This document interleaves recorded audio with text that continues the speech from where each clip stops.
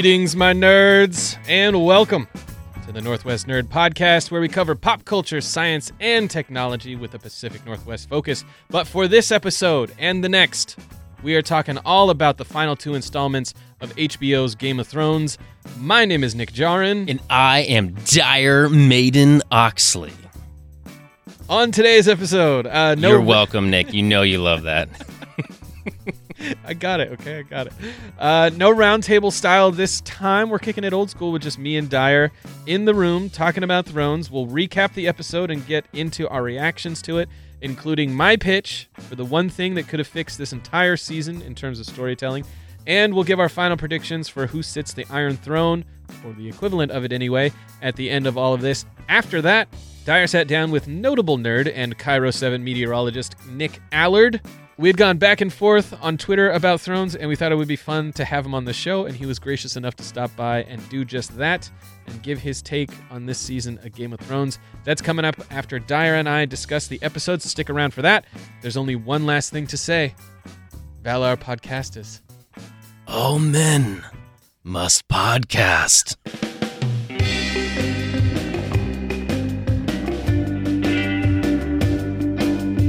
Oh, that music can only mean one thing. It means that we're here to talk about Game of Thrones, Episode 5, Season 8, titled The Bells. The perfect music to listen to as Danny is surfing up the coast. I see what you did there. I like that. I like that a lot. So, we don't have a guest this week, but do stick around for a interview with Cairo 7 nerdy meteorologist Nick Allard, a.k.a. the other Nick, a.k.a. this week is the Game of Nicks.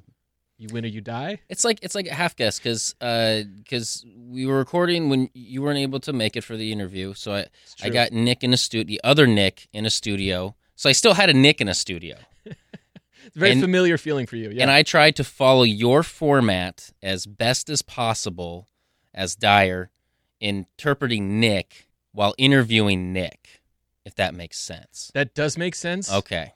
And that makes what I'm about to say probably a little weird for you, because I was about to say we're going to throw out the format that we've been following all season. Well, it's still in there in a way. You still live on in a way in that format. Yeah. If the only thing I could do to preview everybody else is that the theme that the other Nick and I did was that we felt this was the heavy metal episode, and that's kind of what we went with and ran with. Yeah. I love that. I mean, nothing is more metal than Clegane Bowl, right? Mm-hmm. Like, I need like an Iron Maiden style, yeah, because one of them is a zombie T-shirt of Clegane Bowl. This doesn't give Drogon overhead, fire everywhere. It'll be greght. This doesn't give anything away. I wanted to listen to Ride the Lightning during this episode, and other Nick. How weird is it for him? By the way, definitely more famous than either of us. Exactly. Is the other Nick on this show. People actually know who he is. But yeah, Nick Allard basically said, no. For whom the bell tolls. Oh my God. Right? He should really do the podcast. Yeah. All right, well, let's get into it. So we're going to switch things up a little bit. Our other categories that we've been doing, like I'm Not Crying, You're Crying. I didn't really have a moment like that for this week. Didn't want to force it. So we're going to add in a couple other things and a couple other responses to the conversation going on around Game of Thrones that I wanted to get to. Like a little bit later, I want to get into what do we really want from this show and this season? Because out there you have the backlash to Benioff and Weiss, and then the backlash to the backlash of people trying to not necessarily defend the show, but tear down the criticisms of it. So I wanted to get into what we actually want from the show a little bit later, as well as the big question for this episode, what's going on with Danny? We will, of course, still do Who Died, but we will probably skip some of the other ones.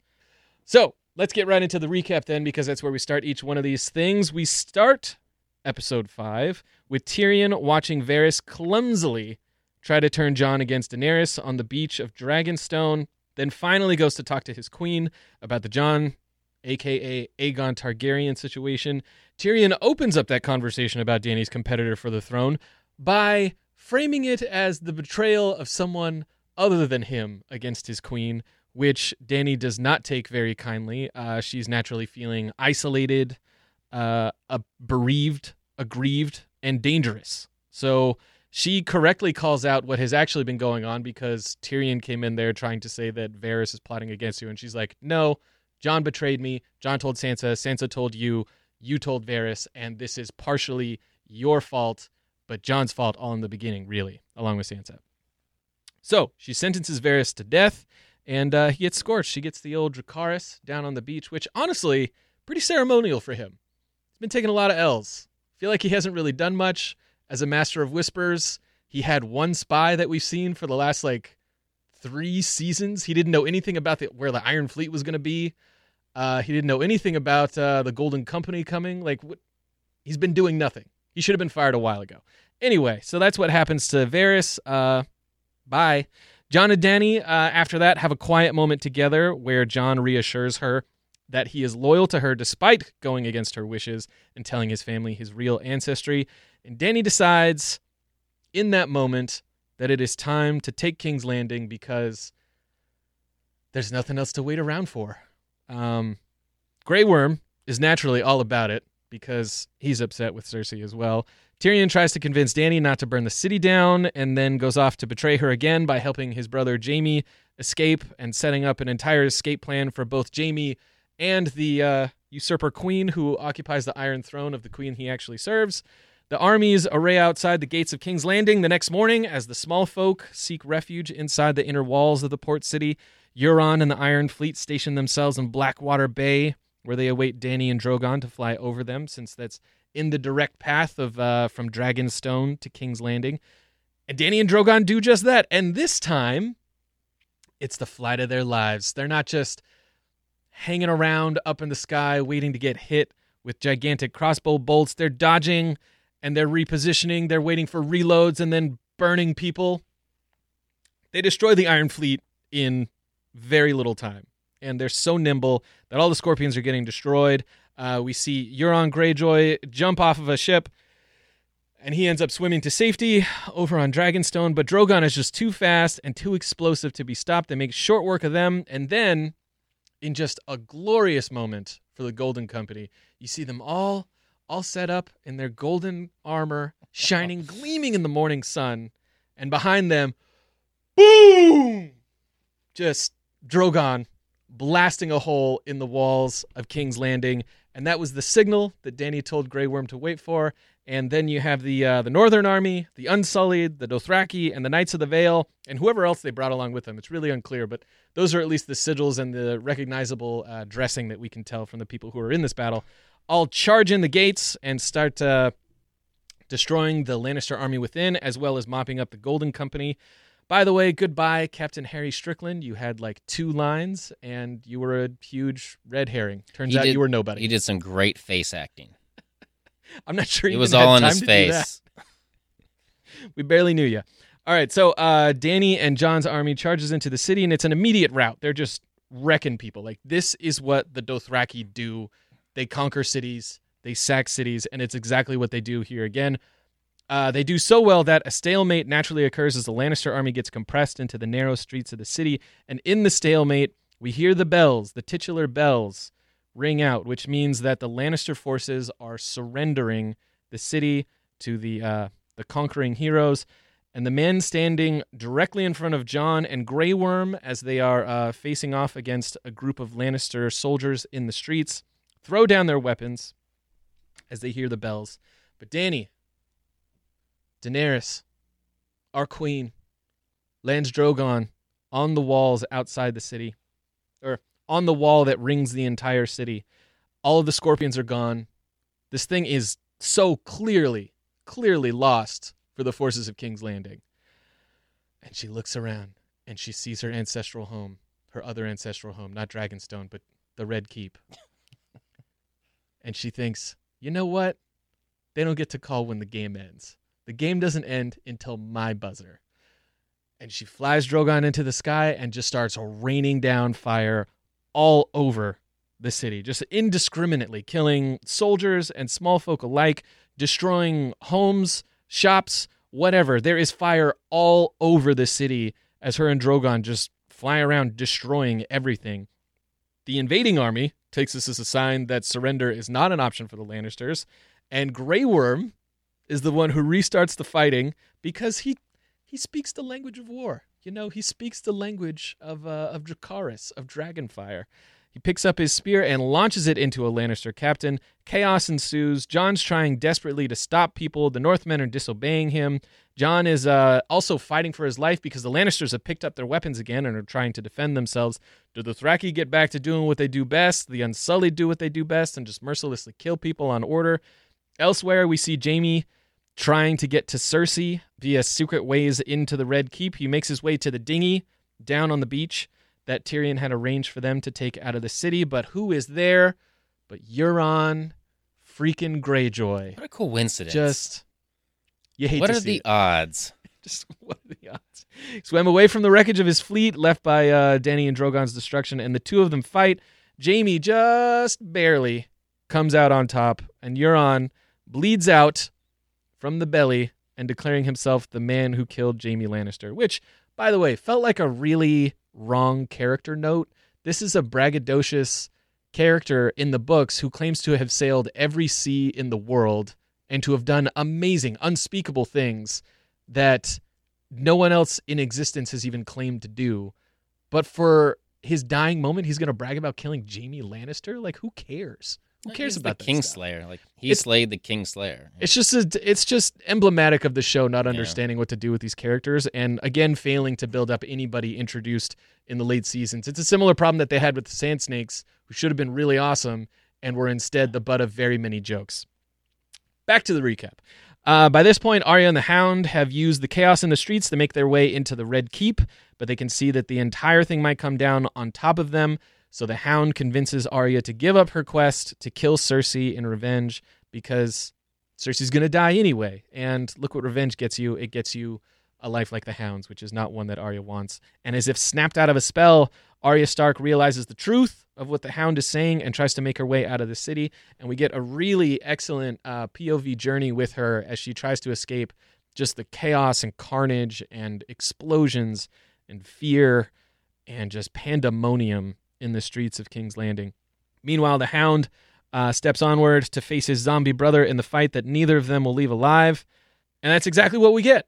The Hound finds his brother, the Mountain, two great nicknames, by the way, Sandor and Gregor Clegane, respectively. And they face off. It's the Clegane Bowl that everybody wanted. There's a dragon flying overhead. Like you said, the entire thing is incredibly metal. Like if you wanted to make some album art of any scene in this show, it would be their fight on the stairway to nowhere with a gigantic 8-foot zombie man fighting a scarred, broken man who is only good at one thing, killing. Like that could have been a movie all its own. I thought it was excellent with dragons. The Mountain is basically unkillable because he's dead anyway. The Hound just keeps on stabbing him over and over again, even stabbing him through the face, and the Mountain still comes at him. Although somehow the Hound, not dying from all the times that he was thrown around, even though we see the Mountain just destroy the back of Qyburn's skull with like the flick of a wrist a second ago. They continue to tangle until finally the Hound understands what's happening. He knows that there is no way he's going to walk away from this fight, and he tackles his brother through a wall and into the fire, but hundreds of feet below the tower where they were fighting. Elsewhere in the city, Jon finally gets his forces to snap out of their bloodlust mob mentality, and they begin to fall back, but not before Jon has to kill a would-be rapist in northern armor. Can I just interject one thing in there, just to give a little teaser for later on? What I said was on Jon's face, the oh crap face, when all this is going on. Nick Allard basically describes it as, yeah, you know in Arrested Development where they're like, I've made a terrible mistake. That's the face he had on during that. Pretty much. Elsewhere, back in the Red Keep, Jaime finds Cersei in the map room and attempts to lead her out of the castle via the secret way that Tyrion told him to take. They hit a dead end, and Jaime dies just the way he said he wanted to, in the arms of the woman he loves, and Cersei gets a honestly pretty chill death. She dies of rubble. Yeah. Not so bad. The city is just utterly destroyed. The sack is near complete, and as the smoke and ash clear, we go back to Arya, who is incapacitated by one of the explosions and rubble falling everywhere. She wakes up to see thoroughly burned bodies around her, including a pair of people who had helped her escape the danger and violence earlier in her mad dash through the city. She mounts a pale white horse and rides for the city wall where it is probably safe. So who died? Let's run it down. Cersei Lannister, Jaime Lannister, Euron Greyjoy, and a lot of the Iron Fleet.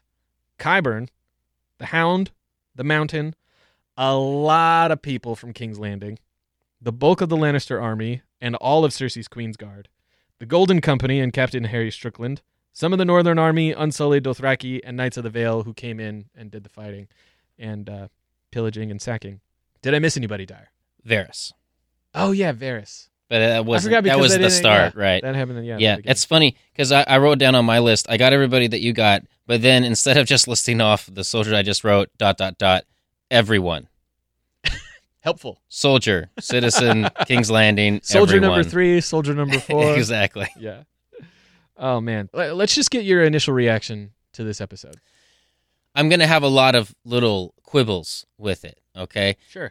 Things that I think are disappointing, things that I think they are not delivering to fans, and I understand high expectations, blah, blah, blah. There's certain things in there that I think I can critique.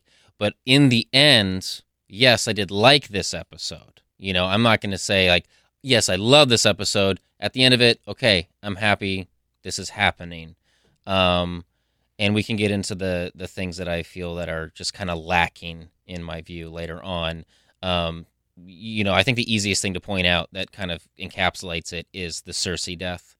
There's a lot more I think if you're in a writer's room and you're saying, okay, here's this one character we have, fans are very invested, we have this storyline, we're plotting out points, you know, how do we kill this person? There's so many ways that you could try to do a payoff with that, and I felt like in a writer's room, you should be aware at that moment to say, oh, crushing them, okay. Like, you should know then and say, we shouldn't do that. You know, maybe there's another way to do this. You know, even having Arya just have a chance encounter with them, or even, you know I predicted Jaime would kill her, and I was wrong. You were right. Let's just revel in that moment right now. I mean, he kind of did. Not really. I just feel like... I think it was Dany, really. I feel like that, yeah, that's true. That's a good way to put it. Just really, I felt was not as good of a payoff in a sense to kill that character off, which we all knew she was going to die at some point. Yeah, she had to die at some point. I think that's kind of the sentiment I feel with a lot of other steps in this story, of just something I feel like in the writer's room, they should have known better, but they still went forward with it. But yeah. Because I have now watched, honestly, too many videos of Benioff and Weiss talking, I think that their defense would go something like this. It's a subversion of expectation to have her die in this way, so that seems Martin-esque to them, even though it might not seem like it on its face.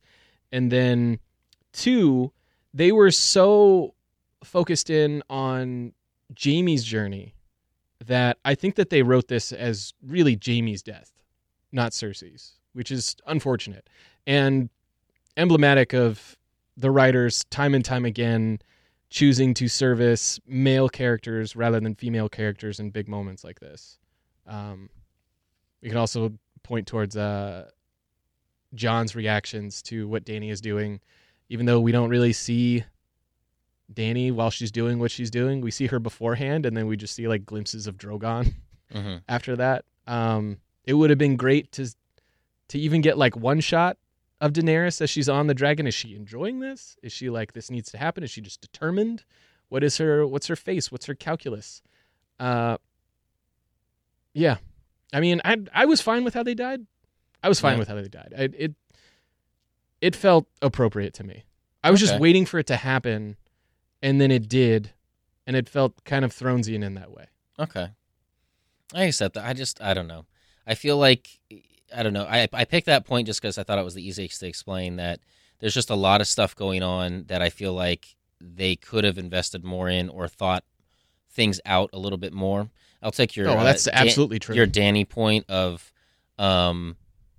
what's going on in that dragon? Like, but even as a bigger view, okay? Mm-hmm. At the end of this episode, I feel like they're leaning into, all right, she's, we've had the Mad King, now we have the Mad Queen, maybe. That's where we're going. She has jumped the shark of being the chain breaker to the city destroyer, And I feel I have not received the necessary plot points to really bridge that gap if you want to go that direction. I feel like there's a lot that's going on there of, okay, we're killing off everybody that's around her, who's important to her. John's not really into sleeping with his aunt and having a relationship. Yeah, what's wrong with him? Yeah, so that relationship is, kind of gone for her. I understand that there's this kind of isolationist thing that they were kind of riding around her, but I still feel at that moment when she decides, okay, I'm super angry, now I'm going to destroy the city, I feel like I didn't get the bridge to that gap. And it's got to be something more than, saying that she burned Sam's family, his father and brother. It's got to be something more than just, she's looking out the window and looks like, she's got bags under her eyes and she hasn't slept for days and hasn't eaten or something. Braids are coming out. Yeah, it's got to be more than that. Yeah. I think what you're upset with, and this is one case where I don't think that it's the pace, because we've always seen Dany flirt with her violent tendencies. But what's been at the core of all of those times is a righteousness. And in this case, the righteousness was completely gone. And that's why it felt like such a shift. Right. We've seen her do some brutal, violent things. Remember when, now I can't remember which city in Essos it was that they were marching towards, but it was one of the slaveholding ones. And every 100 yards, she put up an owner. They had crucified a slave. So what she did was crucify the masters. Right. Like a very, very brutal thing, like tyrant-y thing to do. And that was back in like season 2 or 3. But I think the way that a lot of people accept that is, there was a righteousness from a viewer's exactly. I think that's a perfect word to use. A righteousness to it. She's the breaker of chains, right? Yeah. She was doing something that might seem brutal, but it was almost like the other end of the pendulum of brutal. If you're going to be that bad, then in the spirit of doing good, I'm going to do just as much bad to you. Mm-hmm. In this case, it didn't. It just felt like it was just straight up, screw you, and there really wasn't an ends. They painted it out with Arya, with the mother and the child. They introduced these characters to us at the beginning of the episode, and kind of had us follow them a little bit throughout points. Yeah, they keep on popping up. Enough for us to every care time you that see them, died. you're like, oh my god, they're still alive. Right. Well, yeah, it was enough for us to care that they died. Yeah. And I think that was the whole point of them. And then I don't know. I feel a little like hurt because I feel hurt. I'm going to try to help the show real quick. Okay. I'm going to try to help the show because I hope that this is where it's going. We've always talked about the dragons as though they're nukes. They're weapons of mass destruction. They are the trump card in whatever battle or war that the force that has them is in, right? They can level cities, and we just saw that happen. What Dany just did was the equivalent of dropping a nuclear bomb on a city. Like, see what I did? No one test me. This is it. It's over. No more fighting. I can do this anytime I want to. I didn't even really want to do it here that bad, and I did it. Yeah. So 7 kingdoms, everybody shut up. I'm the queen now.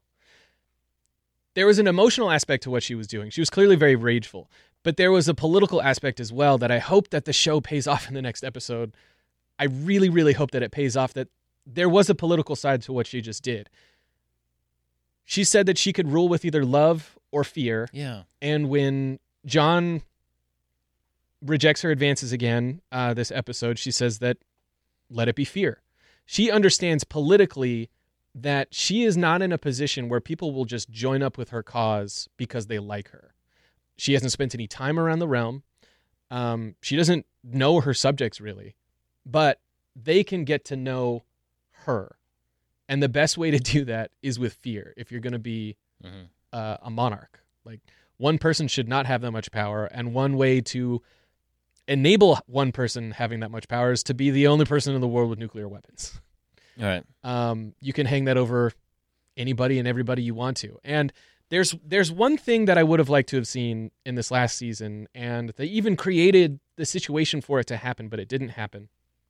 And I'm going to step on my tweet a little bit because I think you saw that.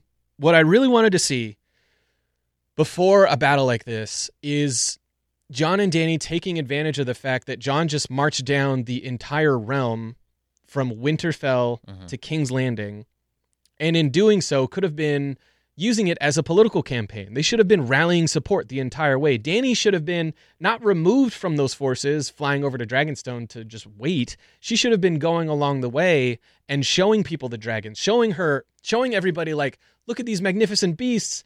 They're super dangerous, but they're friendly to me. And if you're friendly to me, they're friendly to you. Right. That's what she should have been doing. There's even precedent for this in the books as well. Like, I told you that I was reading Fire and Blood, one of the historical texts that George R.R. Martin released this past year. The good King Jaehaerys I, a.k.a. Jaehaerys the Conciliator, reigned for 55 years, and he was famous for his progresses through the realm with his dragon Vermithor, who was one of the mightiest dragons in the history of the realm. The purpose of these tours were twofold. One, it's an honor to receive the king and to be able to treat him to a dinner and a feast. Like, he'd be going around having parties all over the realm, basically. And purpose number two, hey, look at this badass dragon that I have. Don't mess with me. Yeah. But saying it with a smile. That's what Daenerys could have been doing for an entire episode, and it would have been awesome. Remember how much we loved watching Olenna and Tywin and all of these people politic throughout the entire show? The show has completely forgotten what the politics were. It's not doing the politics anymore. And this also plays into the other question that I asked at the beginning of the show. What do we really want from it? Ever since I read the books, I've always called them a political drama, but set in a fantasy realm. Okay. And I don't think that it's that anymore, in the show anyway. So this brings it's not a political drama because it doesn't care about the politics. It's all shorthand, and no one is campaigning anymore. No one is jockeying for support. We had a couple lines where Varys said that, like, Dorne was on your side now. Why didn't she fly down there and meet whoever the new head of House Martell is? We don't even know who that is. So we don't know any of the people who are supporting her, and she doesn't think that she's liked throughout the realm because she's never seen it. And it's not like she didn't have time to. Cersei is in a weak position right now. What are they going to do? Just build more scorpions? Right. It's pretty clear that Drogon can beat those, and the dragons were only going to get stronger. She didn't need to rush Rhaegal down there. The show rushed this entire thing and made it such that she appeared weak and appeared isolated so that they could force the character into this place that everyone feels it didn't deserve. If you add this, just a trip down the King's Road, just actually take the time to do that in world the way that you set it up in the past, and a lot of the problems with the storytelling would have been fixed, I think. And they could have done that because I feel like a couple of these episodes they did were the and I know you didn't agree with me last time I said this, but a couple of these episodes I feel were just not expensive episodes. You know, I know it was an expensive show to put on, but I would say that the show that we just watched, the Night King episode, those battles were probably far more expensive than the other ones of sitting around campfires and stuff. And I feel like, you know, they built Winterfell, right? I know they built Winterfell. I know the whole season is more, but I'm saying per episode, it's probably more expensive to these other these battles, these massive battles. And so I feel like with those, it's not that hard to just go over to Belfast, I think, where they film a lot of this stuff, and just go down, you know, a dirt road, like you said, you know, and just say, oh, hey, here's my dragon. Oh, by the way, just want to let you know I'm new to Westeros, and I'm going to be your ruler. And so I think that's a wonderful point. It does bring up even Arya and the Hound on the road. Yeah, we got an entire season of that in the past. And that would be a great. Like that would be a great spinoff. That would be a great spinoff. Which, by the way, it kind of bugged me that Arya and the Hound spend an entire, you know, from Winterfell through the north down to King's Landing, hundreds of miles down to King's Landing, and they're right there at the doorstep. And then he's just like, "By the way, don't turn into me." She's like, "Okay." And then she just turns around. You're right. You're right. And what just did they leaves. talk about the whole time? I don't know. Exactly. Okay, so it brings up a curiosity I have. Just everything that you just said. When the show started, it had the books, right? Yeah. At some point, and I know... I like where you're going, because this is the point I wanted to talk about. The show detracted from the books a little bit, I get. But they had the books as reference material. But they haven't had those. Most of the changes were economical. Like, we're not going to introduce another character because that's a lot of extra storytelling. Why don't we just combine this character and another one, and we'll have their storylines be basically similar. Like that happened with Jorah. Ser Barristan was basically Ser Barristan and like several other people all at the same time, etc. Yeah. But for the last few seasons or so, we haven't had those books as a guide, right? It's been kind of like script from scratch, to in a way to put it. They're writing this new. Do you feel that has had an effect on the success of the story? Yes. Because it definitely does have a different feel. You brought up, I think last season when we were just chit-chatting about this, Game of Thrones seems to have lost the idea of distance. Mm-hmm. You just mentioned it. They go hundreds of miles, but we're doing this in an episode. Yeah. And they start every episode with a map and then don't care about just the map. Just little things like that. And then I think with characters, that they set us up these characters that they based off of the books, no more books, and then it seems like people all of a sudden start going, wait, what's going on with these characters that I love? And I feel like maybe they've lost something with that guidance. Oh, they've lost a lot without the guidance. Here's an example. And this is an example that shout out Jason Concepcion and Mallory Rubin from Binge Mode for pointing out just simple things like naming things. So in season 6, when they're off book, it's the first time we get to see the Dothraki take on a Westerosi army. Yeah. It's the Loot Train attack. That's the name they came up with it. Yeah. A similar battle happened in the past, but it's actually canon in the books, and it was called the Field of Fire. Which one of those sounds like it was written by somebody who actually cares about this world? One of those sounds like a Western. Yeah, right? One of them sounds awesome. And that's just one example of how the writing has gotten just so off track and so not true to the world anymore. You can tell that they're writing to get to a place that they want to get to. And that's how they're thinking about it. They're thinking about this thing in terms of the difficulty of it, not reveling in the opportunity of it. Every after the episode thing is about how, well, we wanted to do this, but that would get boring, so we had to tell it a certain way, and we wanted to show that it was scary to be in that city, so we had to show more people on the ground this time, blah, blah, blah. They treat everything as though it's a challenge rather than an opportunity to tell a story, and it's the wrong way to approach this thing. This thing should be revelatory. The world building is part of why we're there, and they've completely lost that. They're trying to find ways around doing any more world building. It's another point that I kind of brought up. You used this phrase earlier, subversion of expectation, and you said that the showrunners would probably use that term for the way that they kind of write a lot of these points. I've always felt that this show has played with the expectations of hero and villain. Jaime's probably a perfect example of that. You probably don't like him as the show goes on. Then at some point of this show, you're like, oh, okay, I'm rooting for this guy, and Brienne and their trip and all that. And then he's a jerk again. And then he gets back together with Brienne. You're like, okay, he can live in the North. And now, you go back. He's going to go back and forth, your expectations. And I'm wondering. Yeah, well, I mean, just Jaime in particular, the great thing about his character, the great subversion there, is that he is someone who is known for his dishonor. The most dishonorable thing he ever did was kill the person he was supposed to be protecting. But he did that to actually do the most honorable thing he's ever done, which is save hundreds of thousands of lives by the city not being sacked.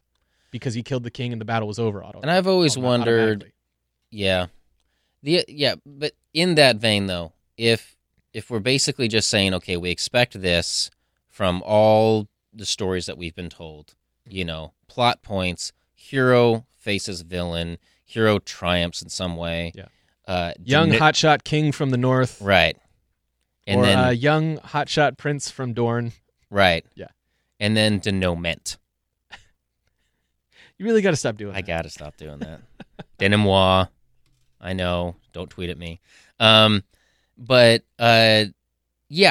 do you think that they're kind of just doing that because they feel like, because I still feel like fans want a winner. I still feel like fans want some kind of conclusion that is something that they find palatable, as opposed to having the show end on a subversion of expectations. Like, everybody dies and then Sam is on the Iron Throne or something like that. Something that people don't expect.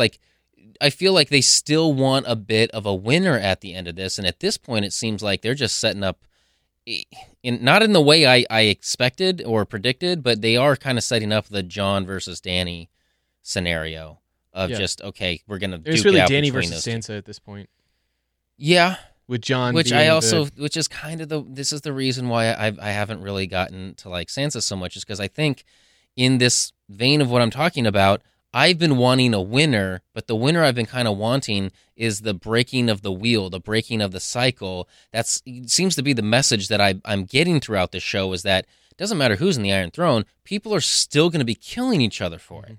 You know, and so that's got to end somehow. And it seems to me like Sansa has come up in a way that like Cersei has, in a way that she's learned to play the game.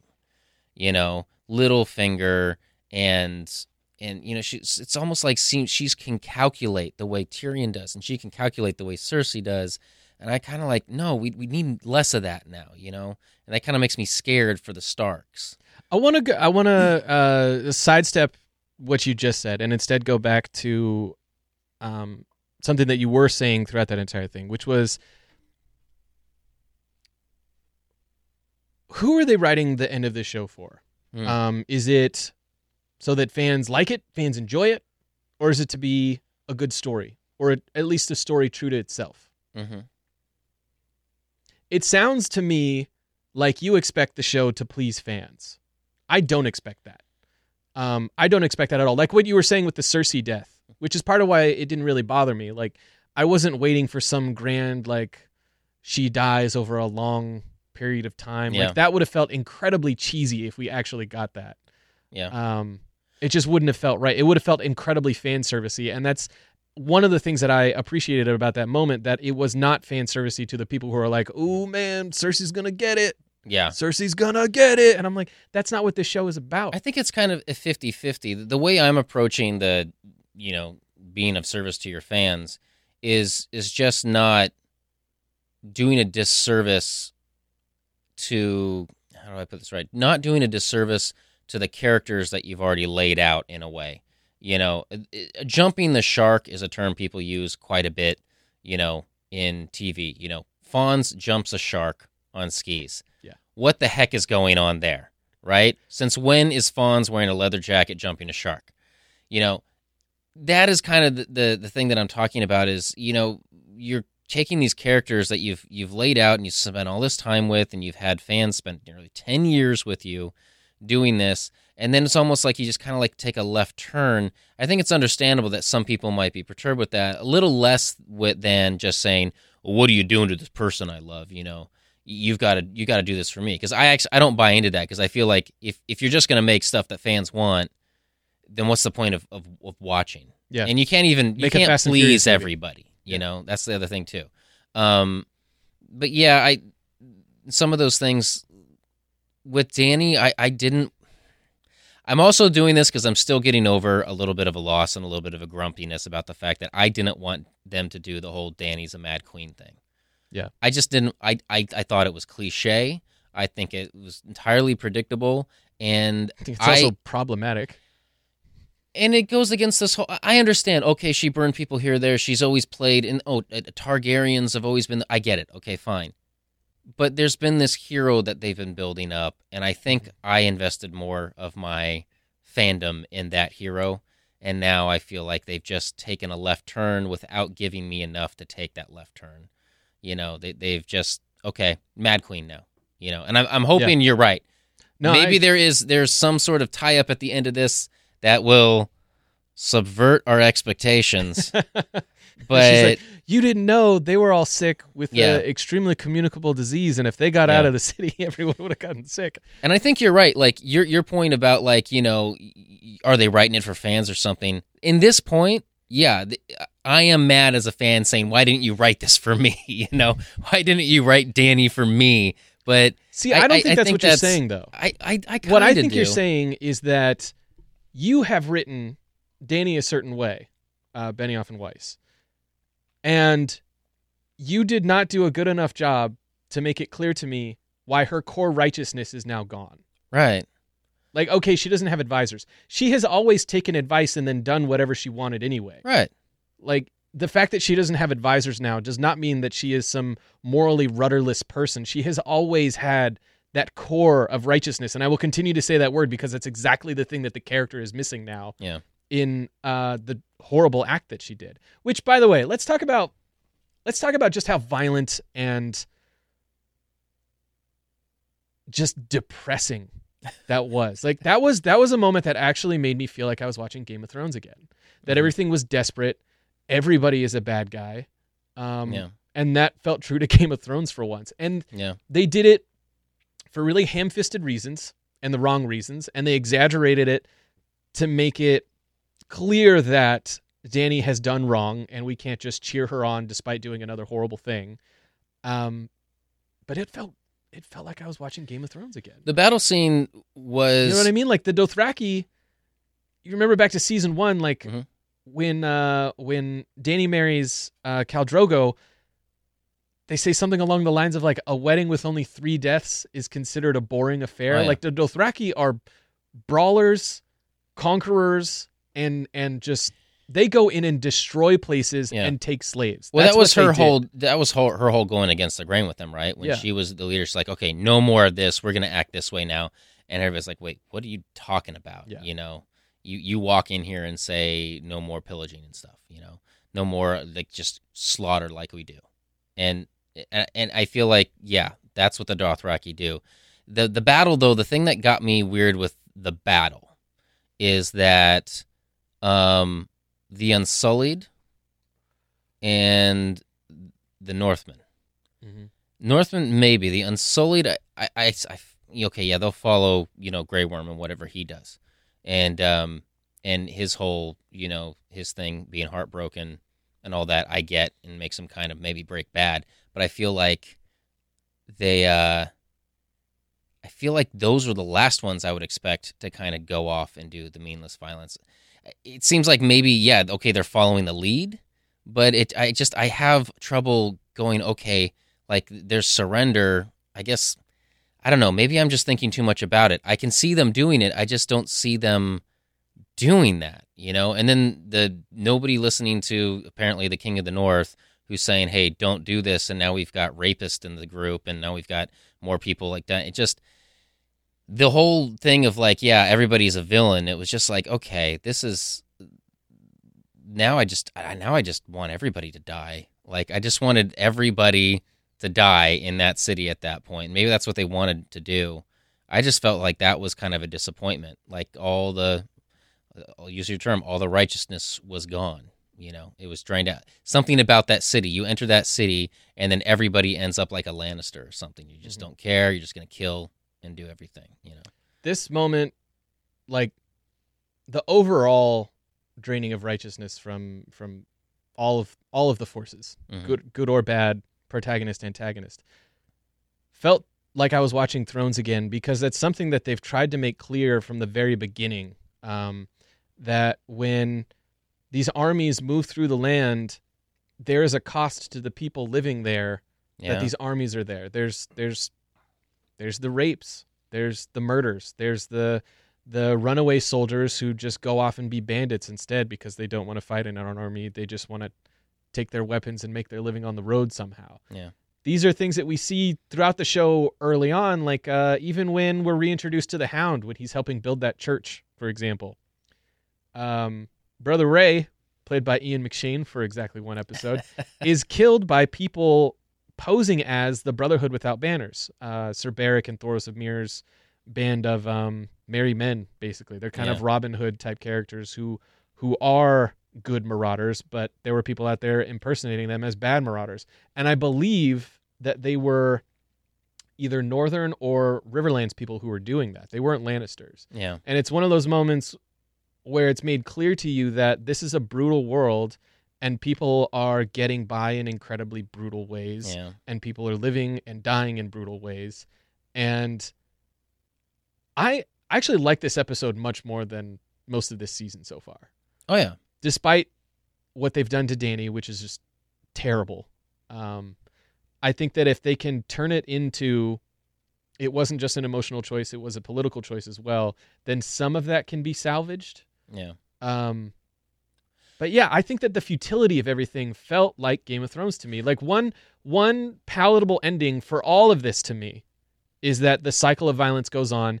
Dany takes the throne and she kills everybody who ever cared about her in order to do it. And that's the ending of the show. She gets her Iron Throne, but at what cost? It's incredibly tragic. And it might not be the most fan happy payoff to all of this, but it seems at least true to the story that that's what could happen. It'd be like you gain the whole world, but you lose your soul. Yes, story, exactly. Yeah. Can you tell me your interpretation of this? Because I think this is one of the things that I've been having trouble with, and things that I don't understand, is that there's the moment when the bells ring, Dany and Drogon are on the wall, and they're looking out at the city, and she sees the castle that her family built, right? Mm-hmm. This is the city her family built. And somehow in her mind, you can tell she's pissed off, and you can say, okay, everybody's going to die. I'm destroying that castle.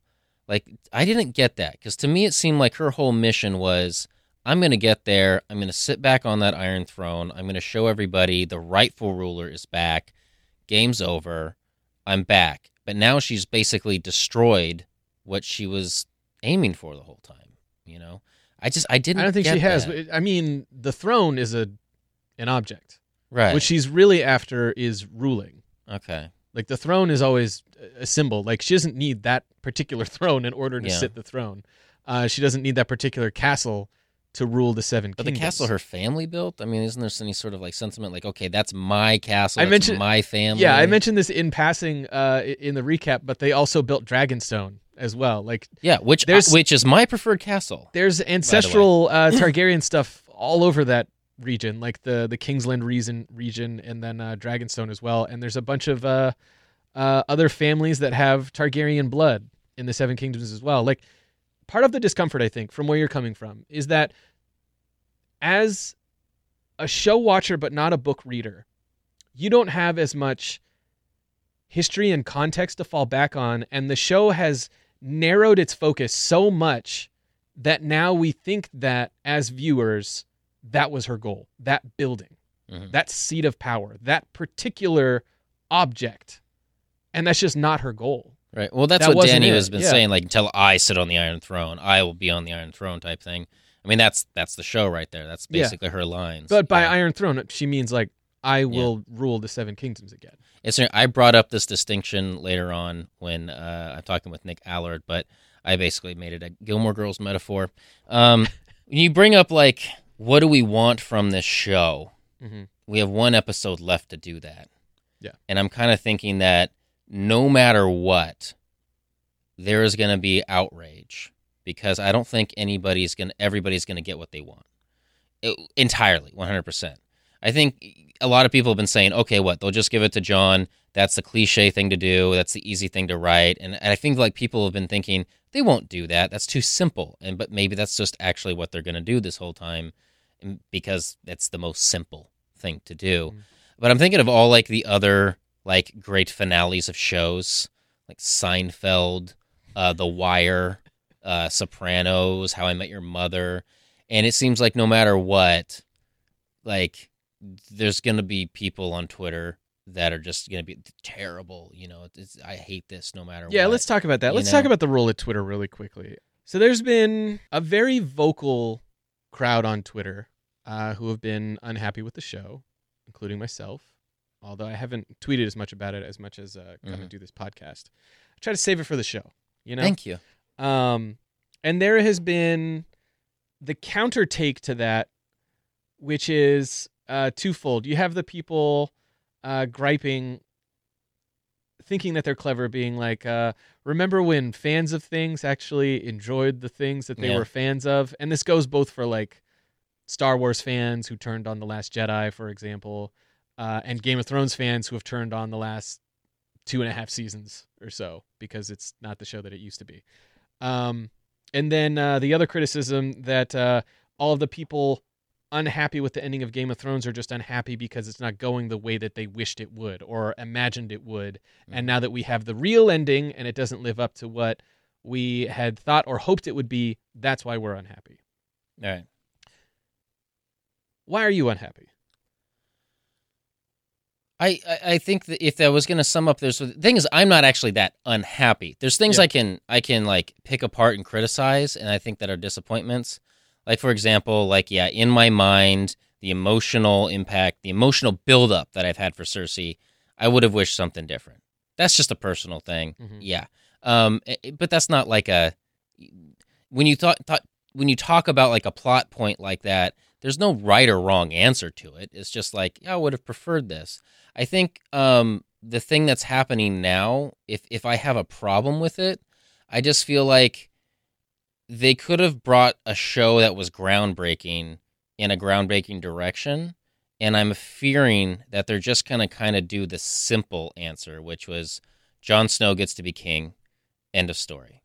And it, we just kind of repeat. But what's amazing is that I feel like that's simple. That didn't start out being the simple answer, right? Because in the first episode, we think that he's the bastard son of the Lord of Winterfell, who is second in command to the king, with no clear line to advance to the throne at all. Yeah, if we look at the arc of the entire show, he's an incredibly unlikely person to end up on the throne. He's the reluctant hero. It only seems that way time. now. Yeah. It only seems that way now because we found out who his real parents are, which was one of the main mysteries of the entire show, going back all the way to the first book.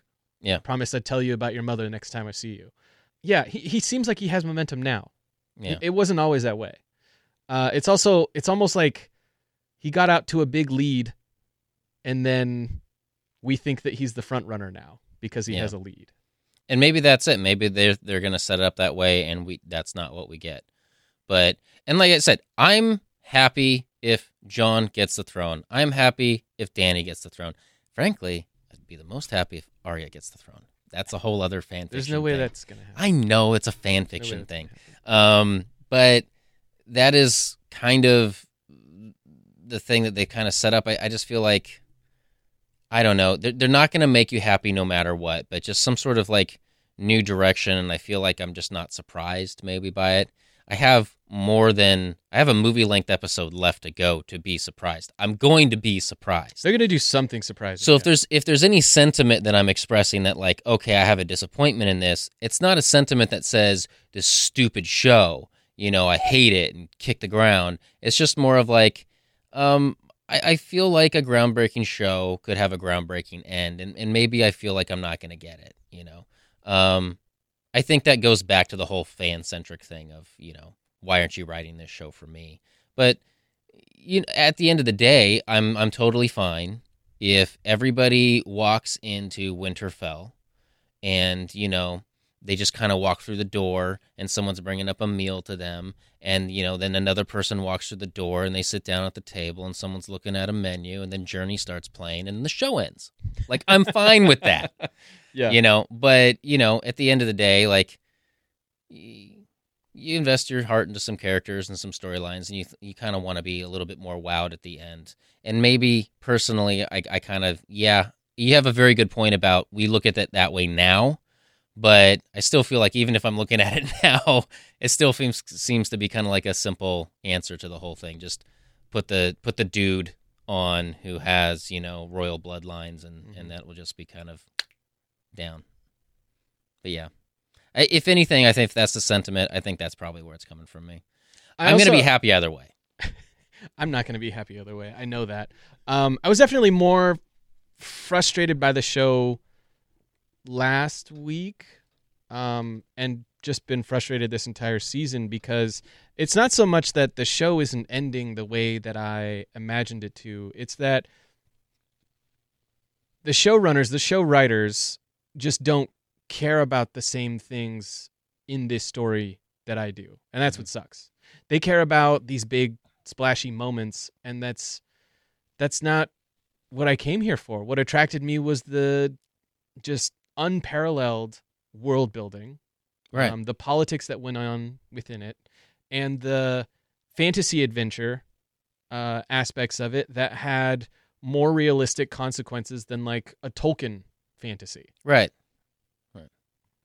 That's all I'm asking for, and they're not giving me that. It's watered down. This is an ending. I hope that your theory that George R.R. Martin has secretly finished the books and they will be out at some point is true. I have a lot of doubts. Just structurally, I don't think that it's possible that he'd finish the books, but I guess we'll see. I have a couple other notes here that I wanted to get to. I have one written down here in bold. Dyer, I need to remind you to ask me a question. I did. The departing from the books thing was my whole... It wasn't as much of a question as it was just a curiosity, and I kind of wanted to pick your brain about it. Cause, yeah, all of the writing has gotten much, much worse since they went off book. I have a feeling that we're going to have... book fans and show fans. And up until now, there hasn't been like I'm a book fan or I'm a TV fan. I mean, Euron Greyjoy, who is completely badass and terrifying in the books, is a caricature of a person in the show, and he died saying that he killed Jaime Lannister, easily like the 10th most badass thing that he would have done at that point in his life. And he was screaming after him, "I got you." Why is he talking like someone from the 21st century?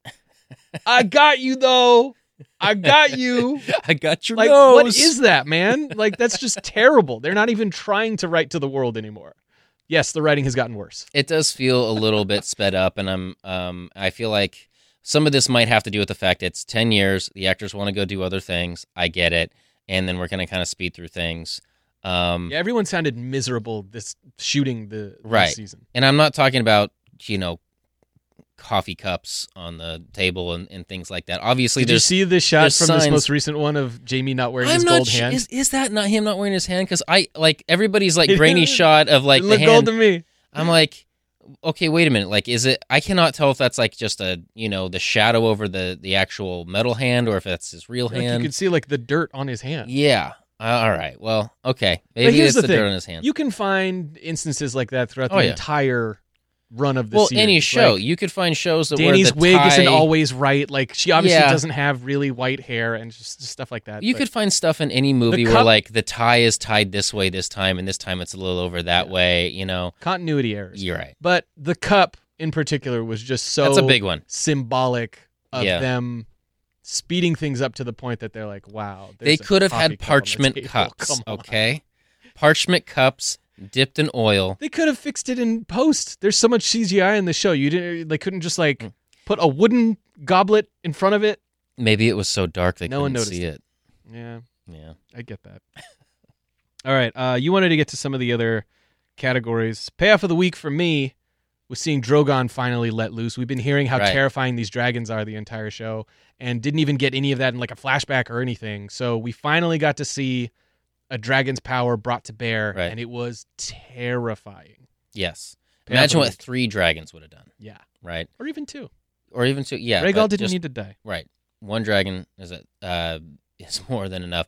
And I actually liked it because the way that I've been viewing dragons, particularly in this show, and I've never viewed dragons this way before. I think fire-breathing dragons are always viewed as kind of like a flamethrower, whereas these dragons are more like napalm in a way. Like, it's just like it hits and it explodes, I think that part of that is just the limitations of the special effects, though. Like, where you're not gonna drop the charges into the frame. That's really hard to control if you're doing practical effects, which a lot of these are, and then CGI on top of it. You have to blow it up from the bottom. So part of that is just like the limits of filmmaking. Well, not only that, but I mean, just looking at Drogon taking down a castle.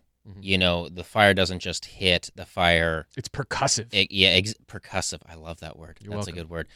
Okay, my payoff is the fight between the Mountain and the Hound. I thought that was one of the most picturesque, beautiful things that I've ever seen. It's very metal. It's very heavy metal Darth Vader taking on the Hound. Like, it's very... Did I say metal? Because that's really what it is to me. It was great. And then just randomly, like, the dragon in the background just flies by. That was one of the coolest things. Walls crumbling. If you wanted to have a fantasy image, there it is. Like, his Vader moment when the helmet comes off and you're like, oh my God, we're going to see his face. Right. And it's really gross. I think that was probably my favorite thing out of this entire episode was, and you talk about like, he's been talking about fighting his brother for quite a while now, and then he finally gets it, and I feel like they filmed it in a way that totally works. Yeah, I thought it was actually pretty well choreographed, too. I feel like some of the one-on-one fights sometimes aren't. Oh, yeah. But this one was good. Especially 2 guys that essentially are just bludgeoners of sorts. They're not fancy swordsmen, And that particular type of sword isn't really meant for, like, sharp cuts. No. It's meant for hacking. Exactly. Like, it's not incredibly sharp. It can cut things, but only because you're swinging it super hard. So and it's really hard, heavy. and you're a giant person doing it. Yeah.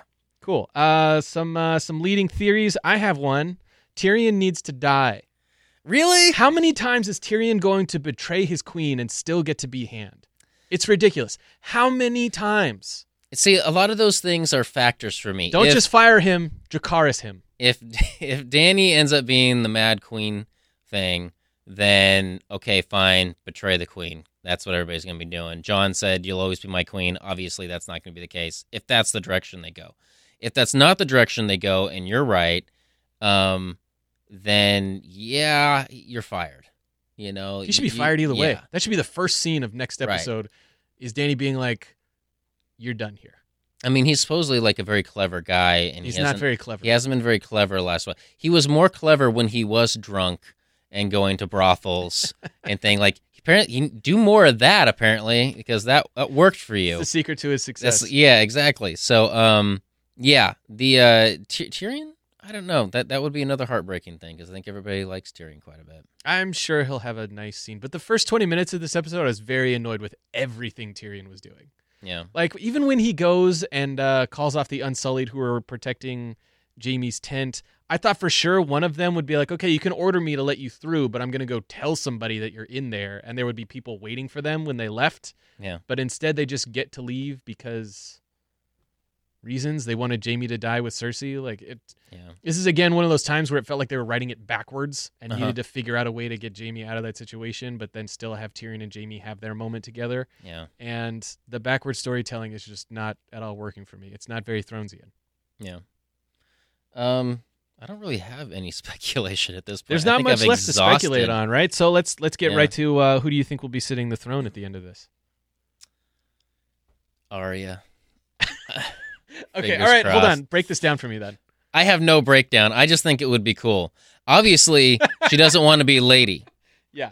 She'd make a much better king, you know? So, yeah, I'd go for that. Maybe she tells Jon, we got to kill Dany. Like, this is a problem. She's another tyrant. She's another Targaryen. She's just like the rest of them. We got to kill her. Jon says no. And Arya says, well, I have to do this. Right. If you're standing in my way, I got to kill you too. Kills Jon, wears his face, gets in the room with Dany because Dany would be like, oh, Jon, hey, yeah, come on in. Yeah. Got my blood up from the battle. Let's have family time. Gross. She goes in there, and then she takes off Jon's face, kills Dany. Yep. Puts Jon's face back on, and is like, tragically, Queen Daenerys is dead. I guess I'm king now. That's how she could sit. And she rules as Jon. Yeah. Quote on air quotes Jon. Yeah. Air quotes Jon. Air quotes Arya. Air quotes Aegon the Sixth Targaryen. Interesting. Okay, I like that. That's one way it could happen. That'd be a fun way to happen. But honestly, I think at this point, I mean, it seems like, okay, I get it.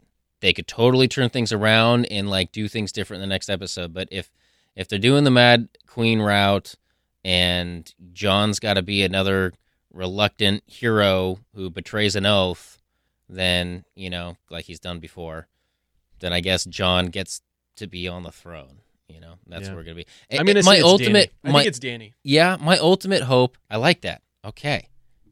Team Dany, Team Jon. Yeah. I'll do that. I'll dig into Team Jon if you do Dany. After she finally did what she should have done back in season 6, which is leverage the fact that she is the most powerful person in the world. Yeah. It's been just open and shut to me that she should rule this entire thing. It's not by blood right. It's not by love of the people. In this world, might is right, and she is the mightiest. Yeah. Therefore, she will sit the throne at the end. Because she's willing to finally embrace that. Because, counter to the rest of her counter development, she has given up on her righteousness that she formerly had. Yeah. The only other little point I'd make in there is there has been a speculation. I have put it out there before. I do have a little bit of a glimmer of hope that the cycle breaks, the wheel breaks. You know, that little thing we keep going there's just around. No time. I know, but I know, but they're rushing through everything else. Why not? I mean, so that somehow that breaks, and that they do get some sort of like, okay, here we go, new system of government. This is stupid. Stop killing each other. Everybody gets a lord, and now we have some sort of like, you know, government of sorts that everybody gets a say of somehow, or I don't know. You know the main reason why that won't happen? Because we don't know any of the other lords in the Seven Kingdoms. Right. Like, we just straight up don't anymore. They didn't plant a lot of other seeds for me. Yeah, I know. They didn't set the groundwork for that at all, which is why I'm saying there's no time. Like, what in the next episode, are they suddenly just going to like show up and be like, hey, let's all greet our new queen. We're going to introduce you to like 40 lords from around the Seven Kingdoms. What if all the kings die and then newly appointed Gendry just gets to he just gets to be king? That'd be pretty wild. Yeah, that'd be pretty wild. I mean, be an interesting take. It's not going to happen, but it'd be interesting. In like the last 5 minutes of the show, that's all they get. Yeah. Unanswered questions. There are two groups of people who I've been very curious about, and I can't remember if I said this last week about the wildlings, but I was very curious about where they would end up, whether or not they actually go north of the wall, where it's very hard to live there, but it is home. And now that I'm saying this, I am remembering that I did say it, and I hope I left it in the episode. But that was an unanswered question from last time. This time, where did the Dothraki go? Because they're used to the quote-unquote Dothraki Sea, these huge grasslands, where they could be basically nomadic people with only one true landed settlement, Vaes Dothrak. They're one city where they would drop off all of the things that they'd pillaged from other cities. Right. A city of statues and monuments, basically.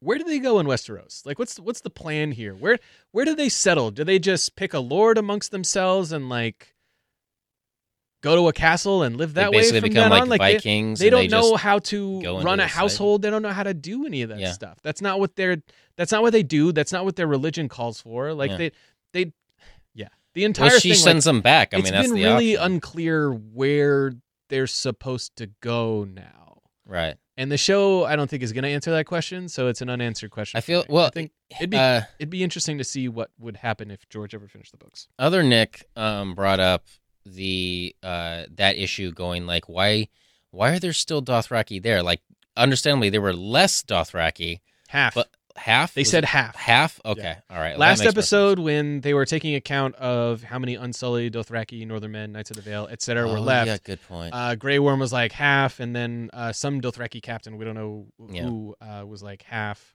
Okay. And very conveniently, even though it looked much worse than that at the time, around half of them were left. Honestly, unless they get ordered to stay and figure things out, I see them just going back to the grasslands. I don't see that at all. It was very hard to... So the Dothraki call the Narrow Sea the Poison Sea because horses can't drink it. Yeah. It was historically significant that Daenerys got them to cross the Narrow Sea. There's no way they're crossing it again just to go back. Okay.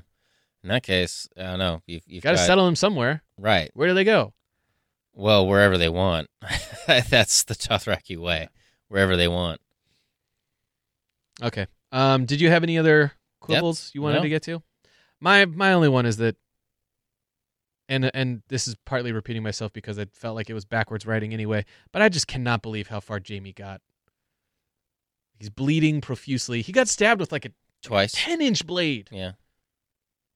That's going to nick something. Should be bleeding pretty bad there. Yeah. Surprised at how many steps he climbed after that. He was fueled by love. A lot of stairs. Yeah. A lot of stairs. Gets the blood pumping, out of your body. Apparently, if you get stabbed in the midsection, though, that's you'll bleed, but that's the longest way to die from. Yeah. Yeah. I have nothing to back that up other than I've seen that in movies. So let's get to your interview with Cairo 7's Nick Allard. We've been calling him the other Nick the entire episode, but he is the one who is regularly on TV, and we are not. So without further ado, here's your interview with Nick Allard.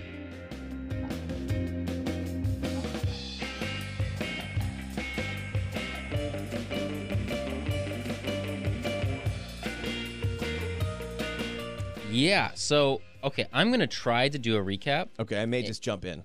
I was going to say, jump in, and if it totally sucks, because Nick likes to do these anyway, and there's no way that I can replace him doing these, because he's like the big brain on Game of Thrones. And since I don't have 2 tracks on this, I'm just going to pretend that this really awesome heavy metal music is playing. It's either by The Sword, or it's Metallica, or something like that, or some cool cover of the thing. So...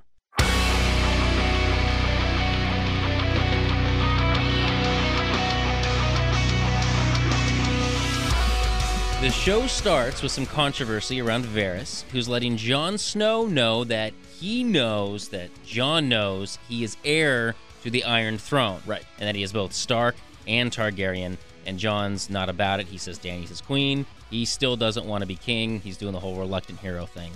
Still, But it appears Varys is further writing all this controversial information down in letters. Tyrion and Dany have a tense conversation about this information being leaked all around. She's not feeling at her best. I think they're planting the whole Mad Queen seeds right here. Varys is outed as a snitch, which ends up leading to his execution via dragon fire. Now, did Drogon seem reluctant? He didn't want to do it, I feel like. He's like, okay, fine, Dracarys. No, he did. You think he wanted to? I don't think you have to tell a dragon to do that. If anything, fine, hold my beer. He had to stand up, and it didn't seem like he wanted to. It might be. I like the idea of hold my beer. By the way, Varys had made it through the Mad King, made it through Robert Baratheon, made it through Joffrey. Right. He writes one note and he gets smoked. I have a feeling he was writing more. I think he was too. Yeah, that's what I. Okay. All right. So afterwards, Dany and Jon meet up for a whole "I told you so" moment because Dany was right all along about what would happen if Jon told his family about where he comes from. And then we also get a display of how Jon is struggling with this whole aunt/lover thing. They don't have that in Winterfell. Yeah, he's pulling back from that. Completely. All right, fast forward a bit. It's right before the big battle at King's Landing.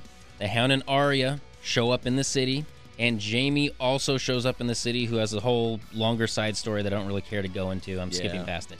The Hound wants to kill his brother, the Mountain, and Arya wants to kill Cersei, and Jaime apparently wants to save Cersei, which I find stupid and disappointing. Did he? I don't understand any of that. I mean, I get if you don't want to stay with Brienne because you've been in love with this woman your whole life, that's fine. But the reason why he went back there made no sense to me. Is he just choosing to die? I think because he had always said he wants to die in the arms of the woman he loved. Right. So that's. I think honestly, it's writers giving the middle finger to all of the people watching. The Valonqar or whatever. Exactly. However you say it. Yeah. All right. Before the big battle, Tyrion gets Dany to agree that if the people in King's Landing ring the bells, it means they surrender and there's no reason for any more killing. And Jon is made aware of this deal. Tension is high. And to speed through this immense series of bloodshed and violent carnage, Dany approaches the city from the seaside on the back of her flying, fire-breathing dragon Drogon.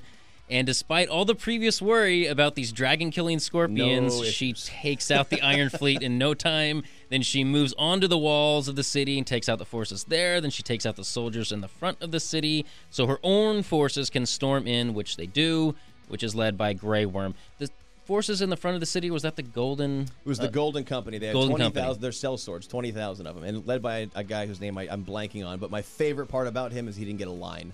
Not one. No, they just melted him down. It was all in his face, though. Yes, it was. He was like, oh, crap. Yeah. Okay, we finally get a moment where it appears Dany has won, and she has.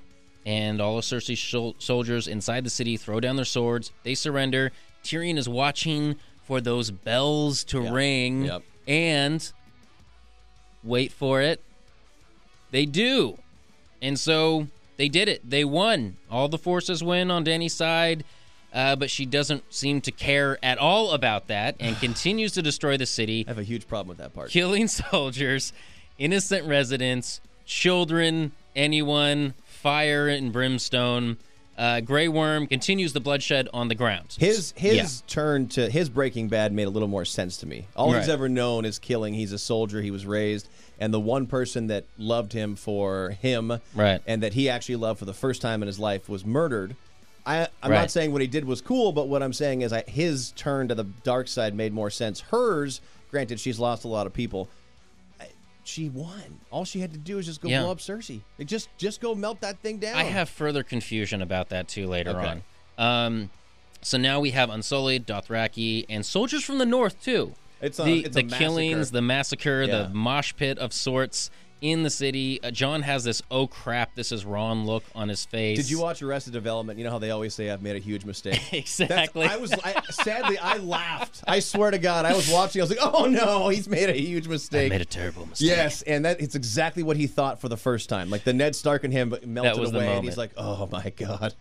Okay. Now, throughout this lengthy attack, the rest of the episode, Cersei has been watching from the castle on high, and she has this kind of arrogance about her as usual. It's just like, it's all good. We got this. Yeah. Keep on keeping on. Oh, my ships are gone. It's cool. It's just cool. Keep going. She's just not. She's in denial. Exactly. She's not willing to accept it. So now we move on to the Hound and Arya, as they've been getting their way into the castle, and after traveling all the way from the north to this castle, which is now crumbling under this dragon attack, all of a sudden the Hound is able to convince Arya now after this giant trip that, revenge ruins you and you don't want to end up like him, so she should leave. And she's like, okay. That didn't seem to fit. That makes sense. Didn't seem to fit. Okay. The Hound moves on to find the Mountain, his brother and enemy. And the Mountain is supposed to be protecting Cersei, and he's ordered to do so, but he disobeys. Which was strange. Yes, and he kills Qyburn. I never get this name right. It's either Qyburn or Qyburn. I think I always said Qyburn. Okay, so he kills Qyburn while he's at it. Then the Hound dukes it out with the Mountain, who now looks kind of like a heavy metal Darth Vader in one of the most picturesque fights that I've ever seen on screen. Have you seen that screen cap of the Mountain looking up, or the Hound looking up at the mountain, and there's a dragon flying over it? Exactly, it's right? Really cool. That's when I heard Ride the Lightning in the back of my head. It was just... That makes sense. Yeah, okay, so then the Hound... This basically ends with the Hound tackling the Mountain over a ledge and falling hundreds of feet into flames on the ground. Has to be flames. Yeah, and then I actually wrote a side note here. It would be really nice if someone edited this fight sequence to Burial's Blade by the sword. Earlier you told me For Whom the Bell Tolls. I thought For Whom the Bell Tolls would fit. I think you win on that one. That seems more apt. All right, I'm almost there. Elsewhere, Jaime has a chance encounter with Euron Greyjoy. So annoying, Euron. Which it's not captured in this summary, but it's really weird that he just suddenly shows up at the same spot. He's a great swimmer. They fight. Jaime is stabbed twice. He kills Euron. He finds Cersei and tries to get her out of the castle, but amid all the crumbling building around them, that's increasingly not likely. So they have this big I love you moment before being crushed by all the brick and mortar of the castle coming One of my down. coworkers said, well, she's still alive, right? I said, no, she gone. Yeah, they're both dead. Yeah. The show ends with Arya escaping all of this mayhem that is part explosions and part mosh pit, and there's a lot of blood and dust everywhere, and she witnesses innocent people dying, needless destruction, and when all is said and done, she sees a pale horse that also survived all of this. She's all of a sudden Clint Eastwood and Pale Rider. Exactly. That's exactly one of the references I made. Yeah. And she rides out of the demolished city. Is there anything that I am leaving out? No, I don't think so, except for some of the unnecessary parts.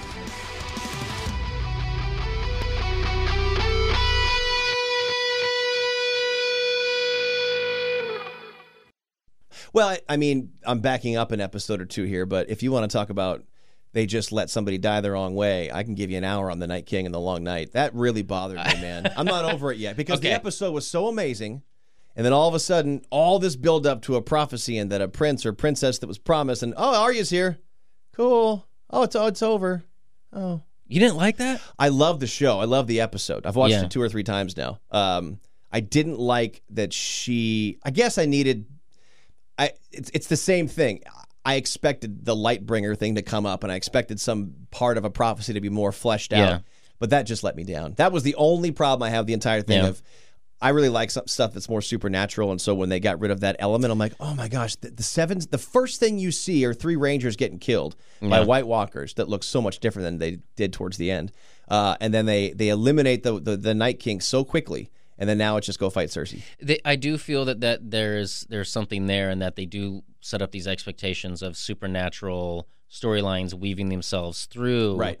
And they don't really pay off a lot of those throughout this show, especially if that's all we're going to get from that Night King thing. Yeah. I really wanted more than just some sort of Bran looking back in time and this is how the guy was created. But who was this guy? Right. I think he's a Targaryen personally, even though that doesn't work timeline-wise. I think it could be. I know everybody tells me that. Before Valeria was around. Right, but he was riding a dragon, That was my whole thing. Yeah, a dead dragon that has to do what he says. Not hurt, hurt by okay, I know everybody can shoot down my theories. Well, here's the other thing. In the books, Daenerys is only not hurt by fire once. Targaryens are not necessarily immune to fire. Okay. Yeah, so in the books, her hair burns. And it's considered, I think Jorah considers it, he does in the show too, considers it a miracle because not all Targaryens, I think, and somebody should have to, if I'm wrong, please let me know, but should usually not be immune to fire. I'm pretty sure on that. So I don't know if that would apply to him, but I will say my favorite moment of that episode was the smirk. He's like, what? Yeah, burn me a guy, I don't care. He finally get a little bit of emotion from the guy. Like the one time that he does do a smirk, because before, when he's raising everybody on the shores, and doesn't do anything there. But yeah. Just a little side note here that I think will annoy Nick later when he listens to this. Just to go back to Gilmore Girls, there was this whole segment. Back to Gilmore Girls? Yeah, just... Where did we ever start there? Oh, I'm always at Gilmore Girls. Oh, it makes sense. I'm always at Stars Hollow. But so there was this whole thing about how... Lorelai's mad at her mother again. Yeah, Lorelai's... No, she's reading the book Wild. And she wants to go do the wild walk, up and down the Pacific Coast Trail. And she shows up, and the rangers basically show up, and they get everybody that's ready to hike and goes, all right. Everybody who read the book, get into this group. You'll want to take this trailhead. Anybody who watched the movie, get over here and take this trailhead. That's you'll get more experience. I have a feeling we're having a similar thing with Game of Thrones, where we're gonna have all these distinctions because you keep going back. Well, in the books, in the books. And the funny thing is, I haven't read them. I've only read the first book, but I'm that much of a nerd that I am an internet's machine figuring out what's what. I think the Night King was a Stark. Yeah, I think that's the prevailing theory. Because there was a three-eyed raven, so he couldn't have been the three-eyed raven. I think he was a Stark, and he was just one of the first men that. And then, maybe his kid was branded and had to blah, blah, blah. And we might even figure that out because they are doing The Long Night, the show. I mean, it's taken place 8,000 years ago. That's one of the spinoffs I think that they're doing. So maybe we'll figure that out. But I guess the long story short is, too late, that I was let down by so much supernatural buildup and so much time spent on it that all of a sudden you never get a fight with Jon. Okay, fine, that's one thing. But then he's just gone. That's it. Yeah. And where did Bran really warg off to? Was he really in just ravens? It just seems so weird to me. Yeah, I thought that'd be more involved with him influence in the past to get to this point. Maybe we'll still see that, but I was just sort of let down by it. They have one more episode, but I have a feeling we're not going to get it. I think it's going to be like not knowing what the mystery box is in Lost. So, going back to Nick's format, he likes to recount who died. Mm-hmm. Okay, who didn't? So... This one we actually had. I think we had an episode this season too where only one or two people died. Yeah, and they weren't at least main characters. Yeah. So Varys, the Hound, the Mountain, Qyburn, Euron, Cersei, Jaime, and then I just wrote down everyone. Soldier or citizen in King's Landing. They're gone. Am I missing anybody obvious here? I don't think so. I mean, of the main characters left, it's Jon, it's Arya, it's Dany, it's Tyrion, it's Grey Worm. I think that's it. Seriously, that might honestly be it. And I feel like Tyrion's kind of counting the minutes. I think so too. If she gains power, yeah. I mean, if the question is, what color eyes does she have? Because the book is purple, but in the show, what color eyes does she have? Are they green? Blue eyes. Are they blue eyes? I don't know. Because if they're green, then Arya's going to kill her. Okay. Mm-hmm. Explain this one to me. All right. So Melisandre said to Arya, and I think I want to say season 2 or 3. I can't remember. I think it was after the Red Wedding, but I could be wrong. That you're going to shut eyes. And then she said it to her again in the Long Night. Right. Shut eyes forever. Brown eyes, green eyes, and blue eyes. So I don't know if she's shut any green eyes. She probably has. But everyone's theorizing that Daenerys will be the last one. So let's talk about that. That's actually interesting because they'd spent a lot of time with Arya towards the end of the show. And it was almost like a World War II epic where everything was exploding all around her. Everything was coming down. And then at the end of the film, it's just her and this pale horse riding off. And it almost made this point. They made this point of adding these characters in of a mother and her daughter throughout the whole show. You kind of followed them. And by the end of the show, Arya's trying to save them and they just die. Right. Do we think Arya is now running off with more revenge on her mind? I think so. Yeah. I mean, I think the idea... I thought that I saw somebody on the internet say that the girl of that mother and daughter was taking care of that horse. I don't remember that. But what I do remember thinking immediately was one of two things. One was the whole pale rider thing, and what did they say? Right. And then what is the Bible verse? I don't know it. I know more about Death Ghostbusters comes quotes. on a pale horse. Yeah, there was a pale horse, and on its back was death, and then something followed. Hell followed, or whatever it was. That or Bran sent the horse. That's what other people are saying. I think that these guys the showrunners are way less supernatural, so I think it's more like she's just going to kill some people. I have a feeling that's, I don't know. We have this, like I said, Jon's face during the whole show was kind of like this oh crap moment. Because the thing that got me, that really irked me, was all these guys from the north that are now fighting their way through the city and raping their way through the city. I know. And being just being terrible, because all these battles we've seen, especially with Dany's forces have been, let's go liberate this place, or let's go take care of Cersei's because they're forces because they're jerks. We've never really gotten this before. Well, just stepping back from the Northman part, which I'll come back to, but if you go back to when Jorah and Dany bought before she freed all the Unsullied, Jorah said, these soldiers won't commit the atrocities that you try to stop with the Dothraki, because one of the reasons why her call eventually died is she stopped some of the other blood riders from raping women, and then they fought about it, and he got that cut, and then he got infected and he died. So she didn't like that that's what they did as the spoils of war. So Jorah said, well, one thing about these soldiers is they won't do that. Right. So it's already out of character for them. I think it's even more out of character for the Stark bannermen.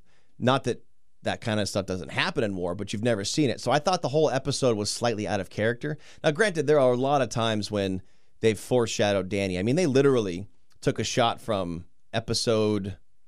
season 1, episode 2, I think, when Bran had his first vision of King's Landing and a dragon flying over and there's a big shadow. They showed that again. And then if you go back to like the vision of the Undying, and it might even have been part of that, a lot of the same stuff pops up. Everybody thinks that the Red Keep and where the Iron Throne are, it's snowing. It's not. It's just ash. Yeah. And so I think it will look very similar to that next week. So I don't know if you could say Daenerys was out of character, but it seemed weird that all these soldiers all of a sudden were just doing what they were doing. But maybe that's just what happens in war. Well, it seems like there's this overall plot that they're kind of unfolding, and that is the wheel is turning, the cycle is turning, and it almost in playing in with the whole is she now a mad queen type thing, it plays into that no matter who goes to that Iron Throne, that this is always going to happen. Someone's going to want to come up and kill who's on the throne. People are going to keep battling it out, which kind of leads me to the whole, is Jon Snow going to be this guy that actually stops it and says, okay, we get a parliament now, right? Or something along those lines. But they sure took their time on Daenerys to make her look bad, I guess. I mean, again, they have shown plenty of times. I mean, she burned the witch that didn't help her in the beginning with her baby. She crucified the masters in Yunkai or whatever that was. Right. She has burned plenty of people. Well, this is the thing that got me. I would have wanted them, if this is the route they're going, I would have wanted them to have planted some much stronger seeds. Agreed. The witch is not a good enough one, and slave masters is not a good enough one, because that's her whole thing. She breaks the chains, right? And then burning down Sam's dad and brother. It isn't even that. Like, okay, maybe that's a little harsh, but even that wasn't that much of a stretch for me. I didn't think so either. Right. And so now to just kind of do this thing where she wins, and then she looks at the castle that her family built, right? And it freaks her out. And she wants to destroy it now. Yeah. I'm not bridging that gap. I'm not either. And I think I was reading, again, nerding out. I was reading up on all the things that not the hints that they've dropped, but the seeds they've put out there. I mean, even everything from like her grand uncle Aemon, who was the maester at the Castle Black. He's a Targaryen. He said no to the throne. Then Aegon, who was Sir Duncan the Tall's, blah blah blah. What Duncan and Egg. Anyways, he said that a Targaryen alone is a dangerous thing. And I think that was in season 1 or season 2. And they've always showed her do initially kind of not necessarily break bad right away, but have the what's the word I'm thinking of? The first reaction to be bad. And then somebody like Jorah would step up, or somebody under Kingsguard would say something and say, yeah, calm down, you don't need to do that. And then she would listen. Right. But I think that they've tried to show her being a little bit reckless, but not enough for her to just be sitting on top of a dragon and have one, and all of a sudden, why didn't she just go blow up the castle, or why didn't she just, wherever Cersei was, just melt that? So jumping off of that point, though, you said that a Targaryen alone is a dangerous thing? Yeah. Because that was one thing I was kind of noting, and they covered this a little bit in the whole after the show summary, that, Jorah's gone. Missandei, or however you say it. is gone. Tyrion's not on. She doesn't trust Tyrion. Exactly. She doesn't trust Varys is gone. Varys is gone. She had the Lord Commander of the Kingsguard. I'm blanking on his name. That he is still alive in the books, but died in the show with Grey Worm before Grey Worm came back. But had all those people that would counsel her to not go crazy. Right. And then we had that scene, an episode back or so, where everybody is basically patting Jon on the back and go, this guy's crazy, and she's alone over there with her Starbucks cup. Yep. And apparently it was just a coffee shop in Northern Ireland, so much better. Okay. So much better. So anyway, their parchment cup that they had over to the side. There was that. So there is this whole like you're alone, and now you're alone more, and now you're even more alone that they've subtly been doing. Right. But I don't think it's been as obvious, and to make that dramatic of a turn, I feel like you need to lay down some stronger seeds. I agree, and I think that goes back to maybe doing it in another season or more episodes. They could have shown her insanity creeping in a little bit more. Again, I guarantee you the showrunners will say we've known for a long time that she was eventually going to turn out this way because they've shown things. They went back and showed things that different characters have said to them that they're playing in her head. And I think that they've really meant for this to be the case. I don't know if it'll be that way in the books or not. I don't know. I'm not even going to read the next two, I don't think. They're kind of they're heavy. They're a little heavy for me. Other Nick will. Yes, and he'll tell me and what's what. And he'll tell us what's Plus, going on. The internet's always telling me the difference anyways. But I agree with you. They should have spent more time on it. But I think that they will try to say, we showed you how she has this capacity for evil. Payoff of the week. Is there something that makes you feel that it actually paid off the moment they leveraged the best? I loved when the Hound walked up and said, "Your Grace," and then those 4 Kingsguard came after him, and he just took him apart in like 3 seconds. That was my favorite part of the episode, which is odd. You know what? He's been essed on his entire life, and he finally gets to just take care of these guys, and he's that much of a badass, and then he can go fight the Hound. I love that part.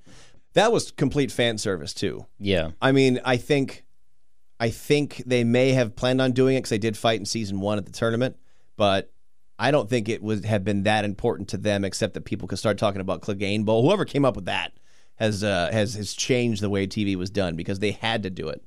I really think that was fan service. Okay, this is my favorite part.